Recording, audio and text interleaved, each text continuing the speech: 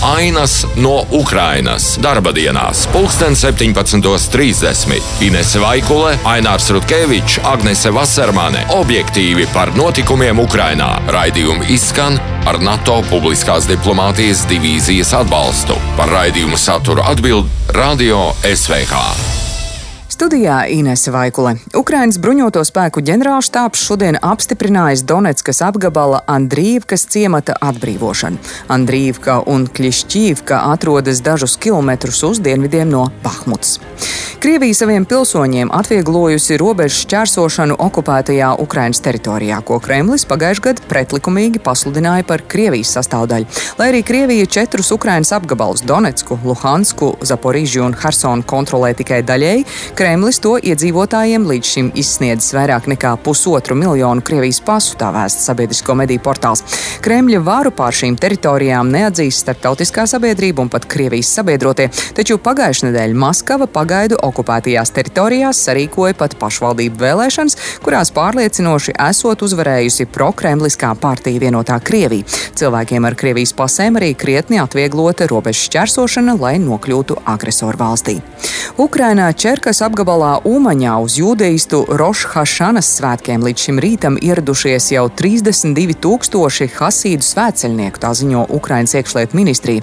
Šogad Roš Hašanas jūdeistu jaunais gads tiek svinēts tieši šodien, 15. septembrī. Pērn, neraugoties uz karu, Umaņā ieradās 29 000 hasīdu. Katru gadu hasīdu svētceļnieki jūdeistu jaungada svētku laikā dodas apmeklēt rabīna Nahmana kapavietu Umaņā.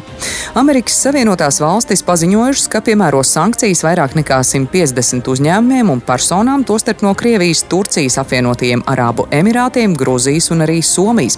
Jaunākā sankciju pakete lielākoties vērsta pret Krievijas uzņēmumiem, kas remontē, izstrādā un ražo ieročus, tostarp spārnotās raķetes kalibru. Ukrainas prezidents Voldimirs Zelenskis nākamnedēļ pēc plānotās uzstāšanās ANO ģenerālajā asamblējā Ņujorkā gatavojas ierasties Vašingtonā un apmeklēt Balto namu un ASV kongresu. Pašlaik kongress apspriež prezidenta Džo Baidena lūgumu piešķirt $24 miljardus militārajai un humānajai palīdzībai Ukrainai. Plānots, ka Zelenskis ceturtdien Baltajā namā tiksies ar Baidenu. Vācija lēmumu par to, vai piegādāt Ukrainai tālas darbības raķetes Taurus, varētu pieņemt pēc 1 vai 2 nedēļām. Tā šodien pavēstīja Vācijas aizsardzības ministrs Boris Pistorius. Kijeva jau labu laiku mudina Vāciju nodrošināt tai raķetes Taurus, kas var sasniegt mērķus 500 km attālumā, norādot, ka tās ir nepieciešams, lai veiktu triecienus Krievu pozīcijām un uzlabotu pret uzbrukumu izredzes. Kanclers Olafs Šolts pagaidām uz šiem lūgumiem nav atsaucies, rietumu sabiedroto vidū saglabājoties bažām, ka šīm raķetēm varētu tikt apšaudīt arī Krievijas teritoriju. Nākamnedēļ, 20. septembrī, Ukrainas aizsardzības spēkiem tiks nosūtīts Latvijā ražotas militārās preces, tā informē Ziedot LV pārstāve Ilze Ošāne. Portālā Ziedot LV Ukrainas atbalstam līdz šim brīdim saziedoti gandrīz 23 miljoni eiro. Turpinot palīdzēt Ukrainai, Ziedot LV pagājušā gada novembrī uzsāka ziedojumu kampaņu Labas ziņas, kurā ik viens bija aicināts ziedot līdzekļus Latvijā ražotu militāro preču iegādēji Ukrainas brīvības aizstāvjiem. Par saziedotajiem līdzekļiem nu jau sakomplektēts nākamais sūtījums - atmīnēšanas robots Labais un 400 munīcijas neutralizēšanas komplekti. Arī Somijas varas iestādes nolēmušas aizliegt valstī iebraukt automašīnām ar Krievijas numurzīmēm. Tā šodien preses konferencē pavēstīja Somijas ārlietu ministre Elīna Voltanene. Lēmums stāsies spēkā no rītdienas. Izņēmums attieksies vienīgi uz Eiropas Savienības pilsoņiem, kas pastāvīgi dzīvo Krievijā, un viņu ģimenes locekļiem. Automobīļiem ar Krievijas numurzīmēm, kas jau atrodas Somijā, valsts būs jāpamat 6 mēnešu laikā līdz nākamā gada 16. martam, kas notiks ar automašīnām, kas Somijā atradīsies pēc šī datuma, pagaidām netiek konkretizēts.